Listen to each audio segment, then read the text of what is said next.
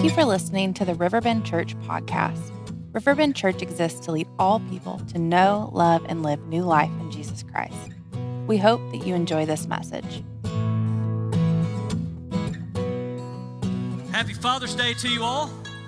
Happy Father's Day to all the dads, the fathers, the father figures out there. So glad to be able to celebrate with you this morning. If we haven't had the chance to meet, my name is Ben. I get to serve as one of the pastors here at Riverbend Church. Whether you're live with us here in Gainesville and Oakwood on our Oakwood campus, was already able to spend some time with the volunteers down at Oakwood. No better group of volunteers than we have down at our Oakwood campus. Incredible men and women just pouring their lives out, just showing the love of Jesus, being the hands and feet of Jesus. If you're joining us online, welcome.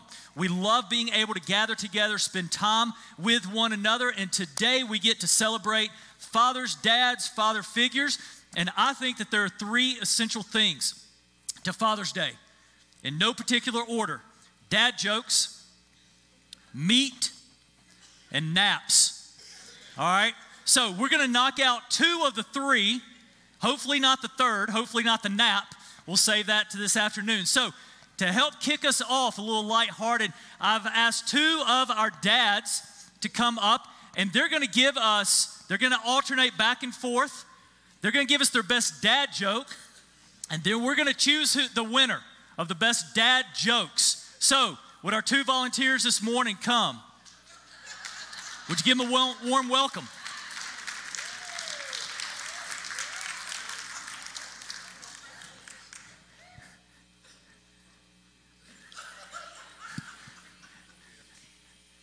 So if y'all don't know,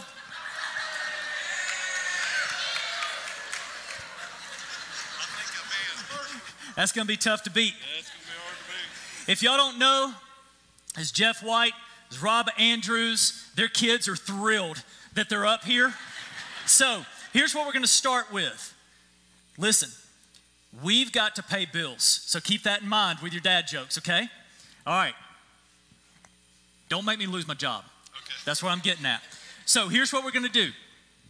Is Jeff, you're going to go one, and then Rob, you're going to go. Then Jeff, you got another one. Rob, you got another one, and then we'll declare a winner. Good? All right. Start us off, Jeff. Okay, well, I have to. It's one of those things that when somebody asks you to do something, you say, yeah, I'll do that. And immediately, like right now, I'm thinking, boy, I wish he'd ask somebody else. Okay. Anybody have pets? Raise your hand. A recent study came out that 30% of pet owners let their pets sleep with them. I tried it, and my goldfish died. It's a solid start. Thank you. Well, Jeff, I was at the gym the other day. No, That's a joke. That's a joke. and there was a chicken there. He was working on his pecs. That's good, Rob. That's good. All right. The other night, Elisa and I were out to dinner, and the waitress was flirting with me. She turns and walks away. Elisa said, bless her heart, she's obviously had COVID. I said, how do you know that? She said, because she has no taste.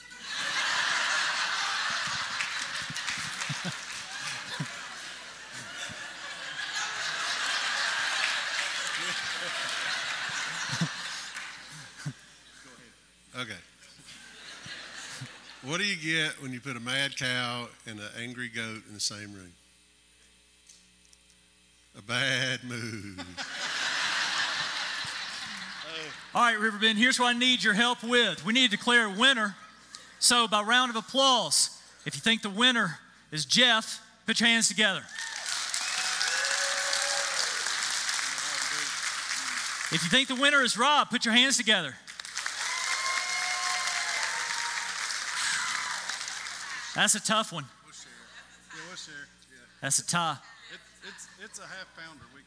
Well, you both get beef jerky. All right. So,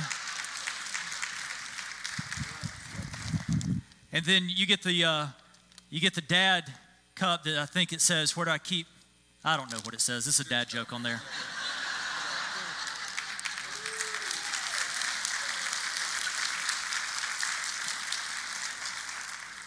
All right, we love just being able to celebrate dads and just being able to honor dads, because I don't think it's a secret at all that, especially in our day and age and our cultures, dads and father figures are kind of, they're very much relegated, they're ridiculed, they're downplayed. But here's what we know. We know that who we are in large part is due to the contributions of the men, the fathers, and the father figures of our lives. And your influence can never be overstated. And what I want to do this morning in the time that we have is I want to go into a book, or go into a passage in the book of Mark. Mark chapter 1. If you have a Bible with you, whether it's a physical copy or digital copy, Mark chapter 1. And we're going to be picking it up in verse 16. But let me give you kind of a little bit of a historical context. Because what we're going to be looking at this morning is a father that he's mentioned. This guy, he's mentioned in all four gospel accounts, Matthew, Mark, Luke, and John. His name appears in all four, but there's not a whole lot of print given to him. There's not a whole lot of ink given to this guy. It's a guy by the name of Zebedee. It's a dad that we know as Zebedee.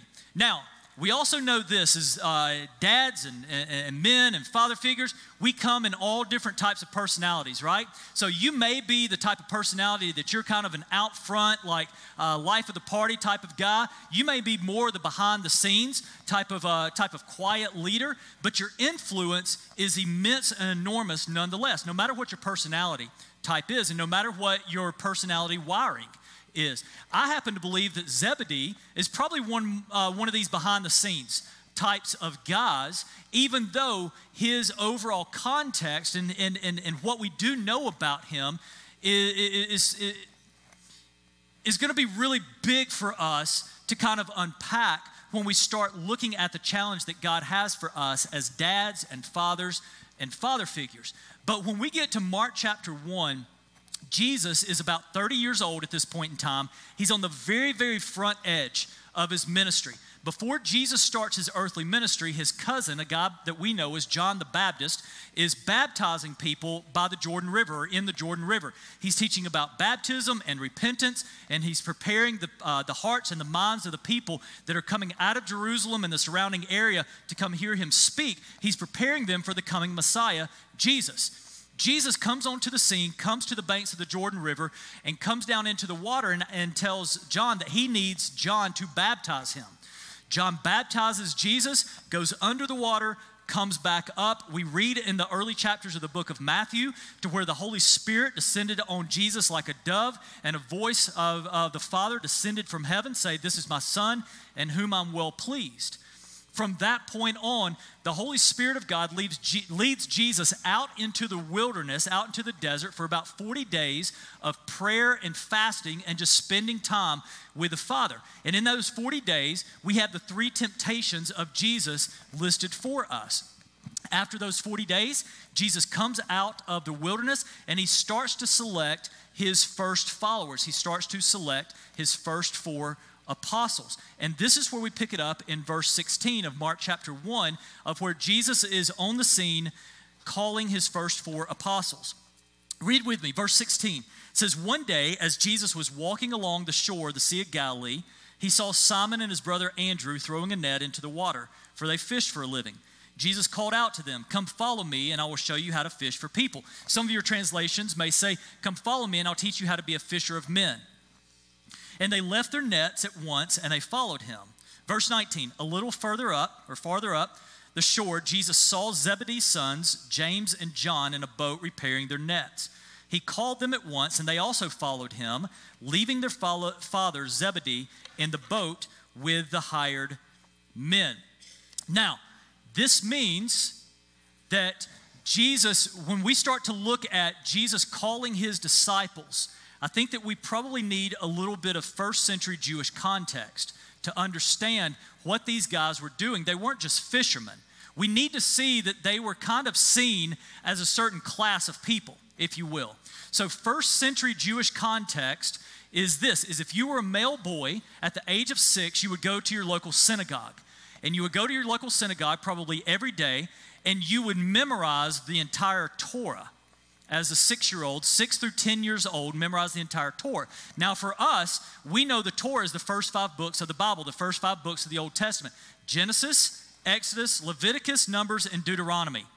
So at the age of 6, all Jewish boys would memorize word for word all 5 of those books, from 6 to 10.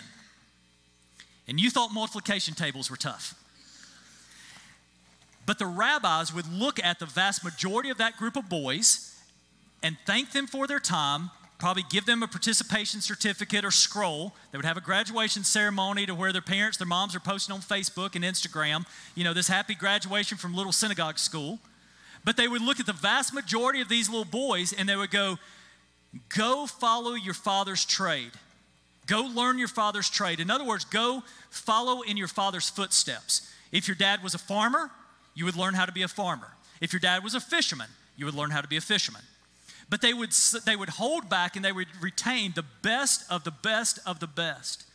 And of the best of the best of the best, those boys, starting at the age of 10, would go on to memorize the entire, what we now know as the Old Testament, word for word.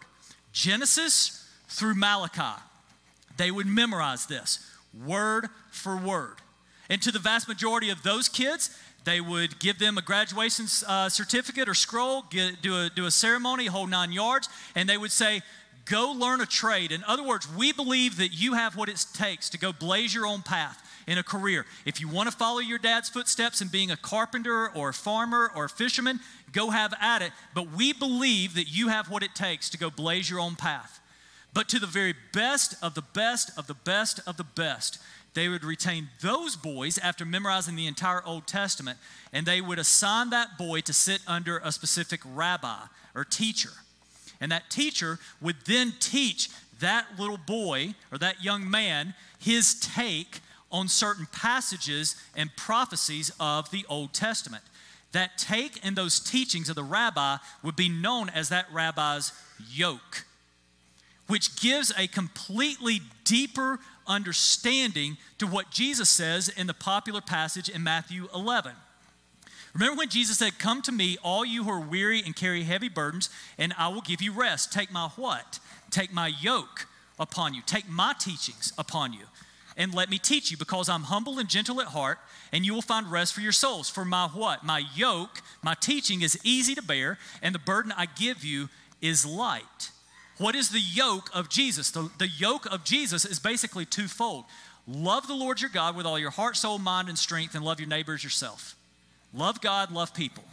That's my yoke. That's the yoke of Jesus. That's the teaching, that's the core essence, the core teachings of Jesus.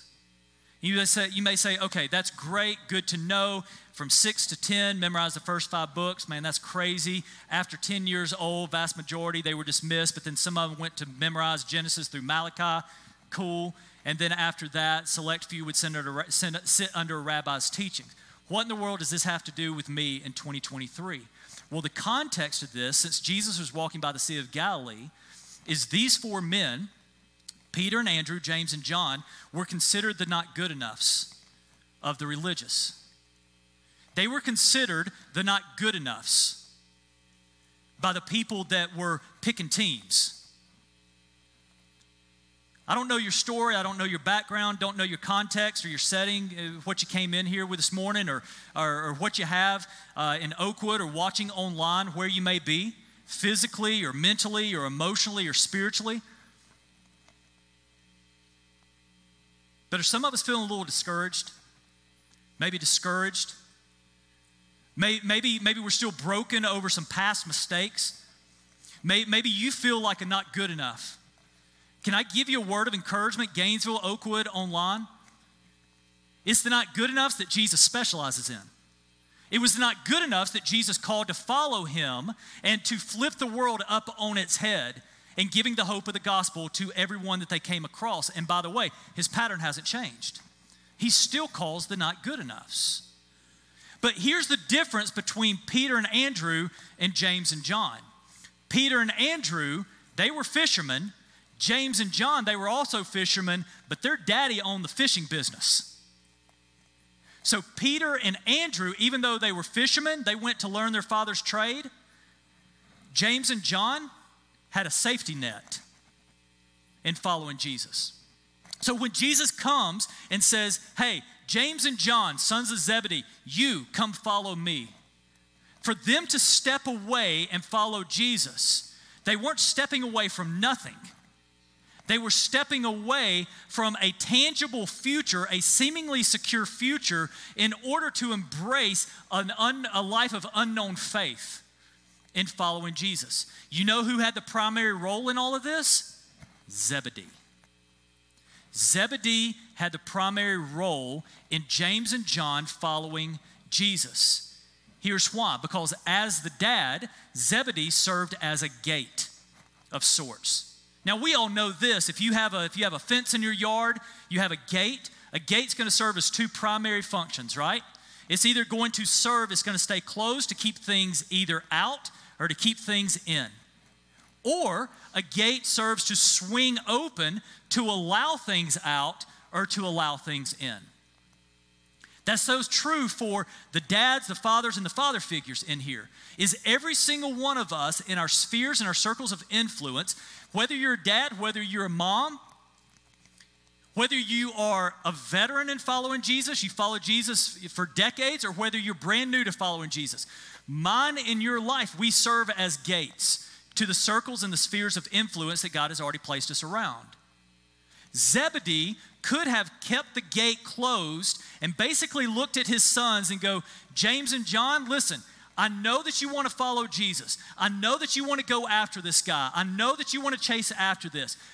But guys, listen, sons, listen, this is what we've been planning for. This is the family business. He could have kept the gate closed, but what did Zebedee do? He opened the gate. He opened the gate, and he actually encouraged his boys to go follow Jesus. And you may say, Ben, I don't read in Mark chapter 1, starting in verse 18, to where Zebedee encourages his boys to follow Jesus. Where do you get that he encouraged his boys to follow Jesus? It comes with the overwhelming way in which God has chosen to work in the power of the influence of dads and father figures in our lives. I don't think that anything has changed over 2,000 years. So here's what I would tell you, is as we look as men, as women, as students, as anybody who God has placed in a position of influence, how do we live a life that actually encourages those around us to follow Jesus? And there's two primary ways that we're going to be looking at this morning. Just two primary ways through the life and through the lens of Zebedee. Here's the first one, is living a life of consistent faithfulness. Living a life of consistent faithfulness. Now, like I said, Zebedee's name appears in Matthew, Mark, Luke, and John. However, there's not a lot of ink given to him. We just have his name. But here's what we do have. We do know that his family was very, very close to God. We know that his family was very, very close to Jesus. As a matter of fact, Zebedee's wife was a woman by the name of Salome. Salome ministered to Jesus, met his physical needs while he ministered in the region of Galilee. Salome was also one of the women that was at the foot of the cross when Jesus was being crucified. And Salome was also one of the women that went to the tomb the morning of Easter Sunday to anoint Jesus' body with spices. Salome, Zebedee's wife, was one of the first ones to discover that Jesus wasn't in the tomb anymore. James and John, his Zebedee's sons, John was already a disciple of John the Baptist. We read in some of the other gospel accounts to where John followed John the Baptist, and then when John the Baptist introduced everybody to Jesus, John looked at John the Baptist and goes, okay, you've been preparing me for this guy, I'm going to follow this guy. We know that there's this track record there.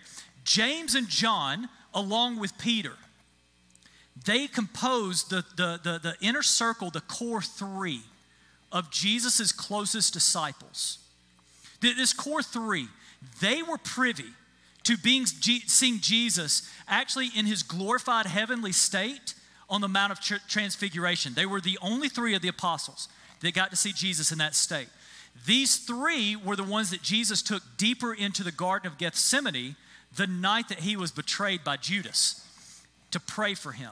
These three were the three that were present when Judas came up to betray Jesus with a kiss. It was these three that composed the inner core of Jesus' friendship group. You may say, okay, so Salome, she loved Jesus. James and John obviously loved Jesus. Then how do we get that Zebedee obviously loved Jesus? Well, we get this through, there's overwhelming evidence, statistical evidence, that he would have absolutely loved Jesus. Here's what I mean. And like I said, I don't think that anything has changed over 2,000 years in the way in which influence works, in the way that God wants to work in the family unit. I want to show you some stats. When kids come to Jesus Christ first, 3.5% of families will follow. What I mean by that is we love being able to pour into our kids. We love being able to teach our kids the gospel. From the time that they are born to the time that they leave elementary school, make the transition into middle school and high school, we love being able to teach them that there's a God that created them, there's a God that loves them, Jesus has plans for them, and the Holy Spirit can empower them. We love doing it. We will never give up doing that. We love next gen. We will always give next gen our best and our first and our finest. We love going after next gen. However, if a kid is the first in a family to become a follower of Jesus, only 3.5% of families, moms and dads and the rest of the family, will follow. If a mom comes to Jesus first, and she's the only person in the family that becomes a follower of Jesus first, then guess what? 17% of families follow. But check this out. When a dad comes to Jesus first, check this out. 93% of families follow. You may say, give or take what? It doesn't matter. 93% of families follow when dad follows Jesus. Here's what we know. Typically, as the dad goes, so goes the family. As the dad goes, so goes the family. So how can we make these inferences about Zebedee? We look at the fruit of the family. As the dad goes, so goes the family. So I guarantee you that Zebedee was a God-fearing, Jesus-loving man that even though he led from the background, and there's not a lot of print given to him, his life of faithfulness, of consistent faithfulness, was on display in the way in which his wife followed Jesus, in the way that his sons followed Jesus. He lived a life of consistent faithfulness. Now, here's the encouraging word. Zebedee wasn't a pastor. Zebedee wasn't a missionary. Zebedee wasn't had some massive following, social media following as a Christian influencer. He was a businessman. He was a fisherman. He was a businessman. How in the world could this fisherman have such an impact for the kingdom of God? Here's why. Because Jesus always did more through the lives of ordinary fishermen than he ever did through hypocritical religious leaders. Let me say that again. Jesus always does more through the lives of ordinary fishermen than he does through hypocritical religious leaders. He lived a life of consistency. I think that faithful consistency, I think that sometimes we get so twisted, and even I would even say that it comes out of some enthusiasm and exuberance to do great things for God. We get things so twisted that we think that we have to do these big, audacious things for God, and we lose sight of the fact that what he has called us to do is to live a life of faithful obedience even in the seemingly mundane times. Let me say that a different way. God cares just as much about your Mondays and Thursdays as he does your Sundays. And where's this lived out first? It's lived out first in the home. So dads, fathers, father figures, men, how do we do this? How do we live out a life of consistent faithfulness to our families? This is not an exhaustive list, but I think it's going to start here. I think it starts with praying over your kids, praying over your wife, praying over your family. praying with your family. I think it also starts with having just very honest conversations with your family, with your kids, and say, hey, listen, Mom and I, or maybe you're a single dad, or maybe you're a single mom, and you're just being very honest and very vulnerable with your kids and going, listen, I'm really having to pray through this decision. I don't know which way to go, but I'm praying through it because I need God to guide me. As a mom, as a dad, as a father figure, you don't have to have all the answers. Sometimes the most powerful thing that you and I can do in leading our homes and leading our families and lives that honor Jesus is to show them our vulnerable dependence on Jesus, our need for Jesus. Because listen, if we don't portray that to our kids are going to grow up thinking, hey, listen, if I'm just like Dad and Dad never showed me that he needed Jesus, then I'm going to try to be like Dad and I don't need Jesus. And we know that that's not the case at all. I love the old quote that goes something like this. It says, your greatest contribution to the kingdom of God may not be something that you do, but someone that you raise. And except under rare circumstances, as the dad goes, so goes the family. But it starts with living a life of faithful consistency and consistent faithfulness. But it also goes with this, living with an eternal perspective. Living with an eternal perspective. Again, put yourself in the shoes of Zebedee. What would the safer bet be? What would the safer bet be? For James and John to stay with him as fishermen. That would be the safer bet. But Zebedee knew this. In the perspective of eternity, the wisest thing for James and John to do would be to follow Jesus. But make no mistake about it, this decision cost Zebedee. And this is what I mean. James and John, his two boys, they were probably his two best fishermen. He taught his boys the trick of the trade. They knew all the family secret like fishing spots. James and John helped their dad build this business up. James and John were the retirement plan for Zebedee. James and John actually standing in line to inherit a fishing company, a fishing business, stood to make a lot of money, and a lot of money was going to translate into a lot of influence. They stood to be major players in the fishing business in the Galilee region of that time. So when Jesus comes on the scene and he says, James and John, follow me, he was asking them to give up something that was seemingly certain to embrace something that had no guarantees. And you may think, okay, I'm glad it worked out for them, but then I'm really scared of that exchange. I don't know if I'd do that. Well, check this out. As a part of that exchange, James and John could have stayed as business partners of their dad, eventually taking over the family business, or they could be eyewitnesses to the Son of God, his life, his teachings, his miracles, his death, his resurrection. You see, James and John, after making the decision to follow Jesus, James is going to go on to be the first apostle martyred. In other words, he's the first disciple to be killed for saying, I'm a follower of Jesus Christ. He was killed because he was so outspoken for Jesus Christ, saying, listen, we followed this guy for 3.5 years. We saw him die. We saw him resurrect from the dead. He is the Messiah. He is the way, the truth, the life. Repent.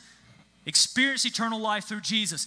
And the political leaders of that day in Jerusalem, around 44 AD, had enough, and they killed James. He was the very first of the disciples killed. His brother John goes on to write the books of 1st and 2nd and 3rd John, the book of Revelation and the book of John. John was the only one of the 12 apostles that was not martyred for his faith. But he didn't get off easy.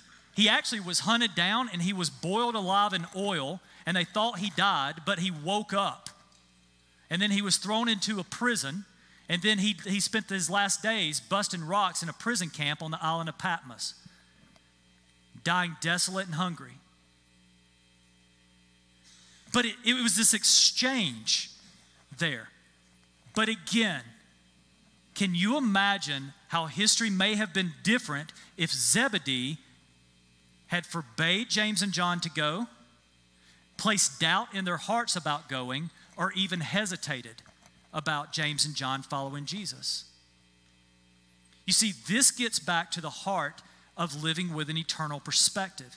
Do you know what the number one qualifier or the number one evidence of a life that lives with an eternal perspective is? It's generosity. It's generosity. Now, follow with me. Generosity is when I take and when I start to look at everything that I have, my time, my talents, and my treasures. And I start to realize these are not things for me to own. These are things for me to steward. And what I mean by stewarding is these are things for me to manage, not for me to own. These are things for me to invest. These are things that have been entrusted to me by God. So my primary responsibility is to invest these things to the kingdom and the purpose of God. Let's hold that thought. Let me ask you a question. If somebody came to you and said, listen, I have no idea about God, I have no idea about Jesus, but somebody gave me a Bible, I know that you're a Christian, what is the first place that I should look to find out what Christianity is about? What is the first place in the Bible that I should look at to find out who Jesus is and this God that you say worship? I think that we would probably all refer that person to probably the most popular verse in the entire Bible, right? John 3:16. Let me show you. It says, for God so loved the world that he gave his only son, that whoever believes in him should not perish, but have eternal life. That is the spot on right answer. This is what we should be pointing people to, right? If we want to know the heart of God, if we want to know the purpose of Jesus and the offering of the Holy Spirit, it is John 3:16. But do you pick up the link between generosity and eternal perspective, even in John 3:16? For God so loved the world that he what?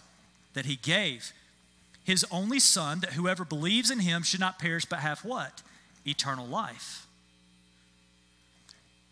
How do I invest my time, my talents, and my treasures into the kingdom of God? That is living a life of generosity. There's a missionary, a famous missionary by the name of Jim Elliot. He was a missionary to the people in Ecuador. I love this quote from Jim Elliot. He is no fool who gives what he cannot keep to gain what he cannot lose. What a powerful quote. Zebedee is the picture of this. Zebedee worked really, really hard to build this fishing business. Zebedee had plans for James and John to take over the fishing business. James and John probably had plans for them to take over the fishing business. But here's the thing, is Zebedee and James and John's plans were not congruent with the plans that Jesus had for James and John and Zebedee. Jesus actually had a greater plan. He had a plan in which he showed James and John and Zebedee how to live with an eternal perspective. And living with an eternal perspective is going to be living a life of generosity. So here's what I want to do this morning. I want to focus in on two questions, and we're going to end a little bit differently this morning. But I just want to bring us into an overall time of prayer this morning. And I just want to walk through a couple questions with you this morning.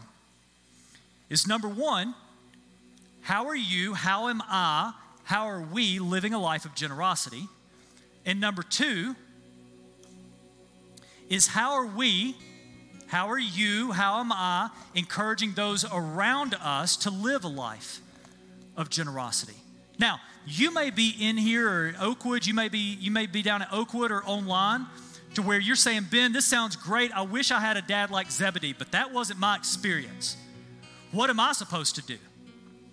With all mercy and grace and compassion, but in full belief of the power of the Holy Spirit in and through you, here's my word of encouragement to you. If you didn't have a father, a dad, or a father figure like Zebedee, here's my challenge to you. Let the chain now start with you.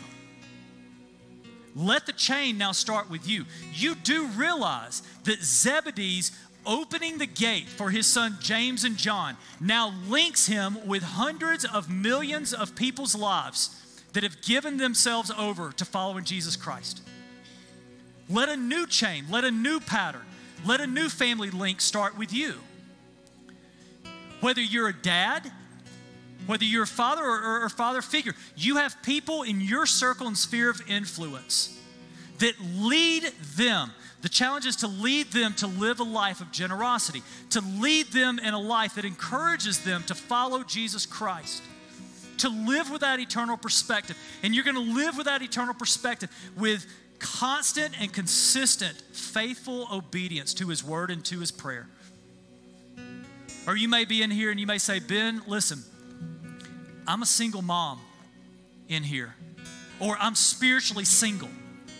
I'm married, but my husband or my wife is not a follower of Jesus. What am I to do? And that's a great question too. And our challenge as a church is to come around to love you and to support you. But here's what I would tell you is the Holy Spirit, in full confidence, the Holy Spirit will equip you to do and to be anything and everything that He calls you to be, and anything and everything that He calls you to do in the lives that He's already placed around you.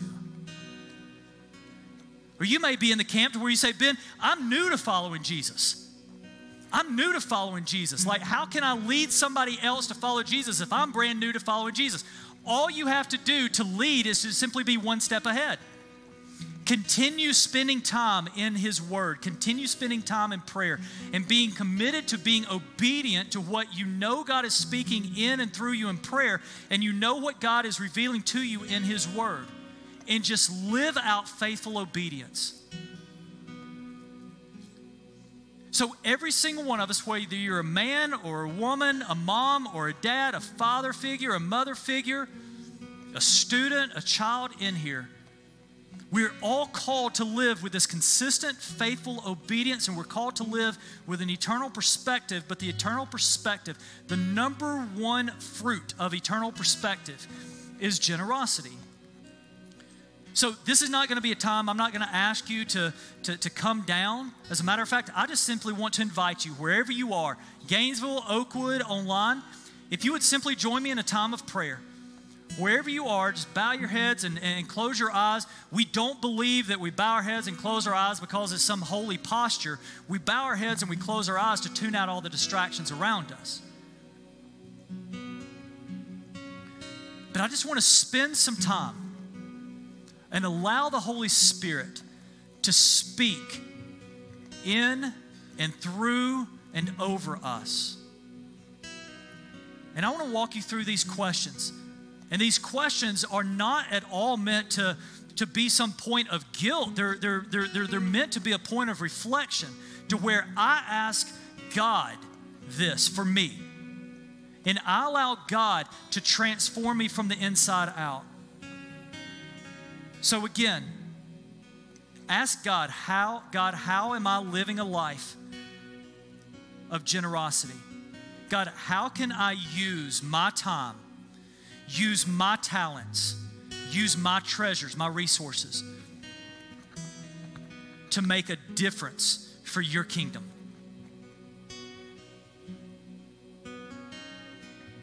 And then the second question is, God, can you show me names and faces of people that you are calling me to encourage them to live a life of following Jesus?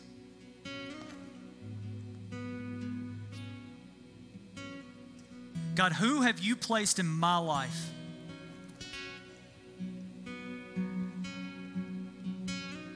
that you've placed them in my life for the purpose of showing them you and encouraging them through your word, through prayer?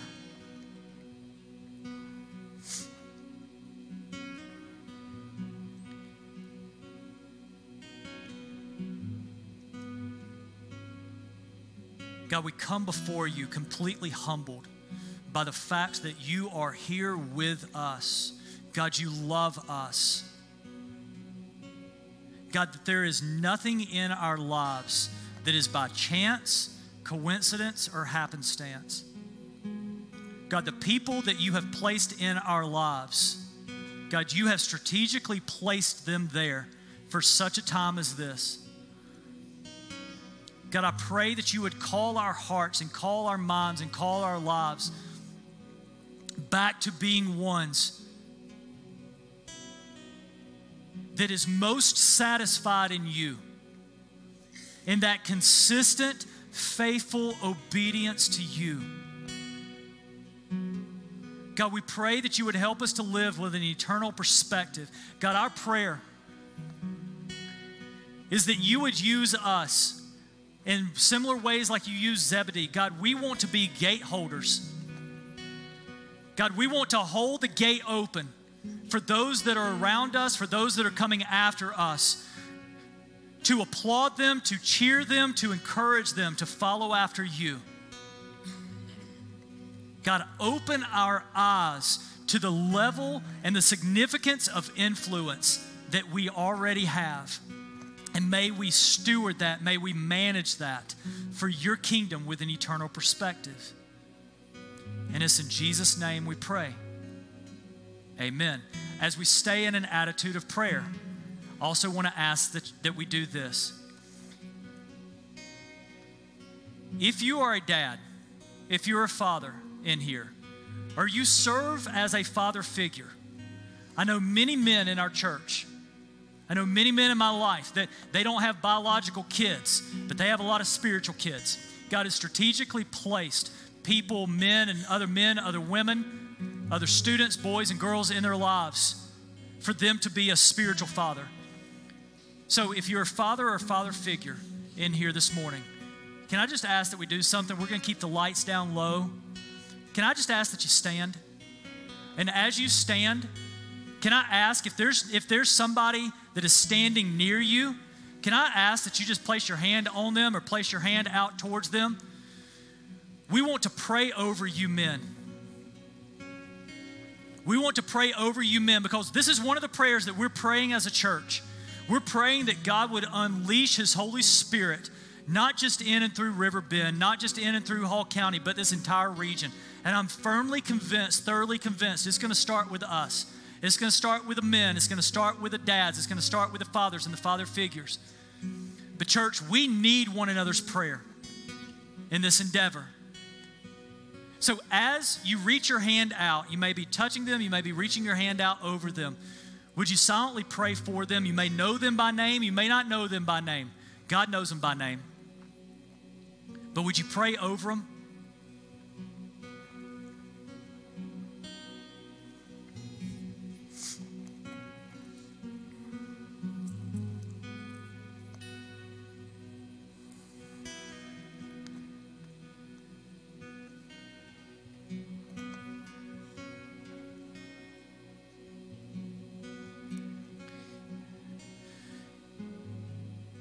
God, for these men, God, we love them, but our love for them, God, our heart for them, our desires for them, pale in comparison to your love, your desires, your heart for them. God, I pray that you would protect them. I pray that you would protect their hearts, that you would protect their minds.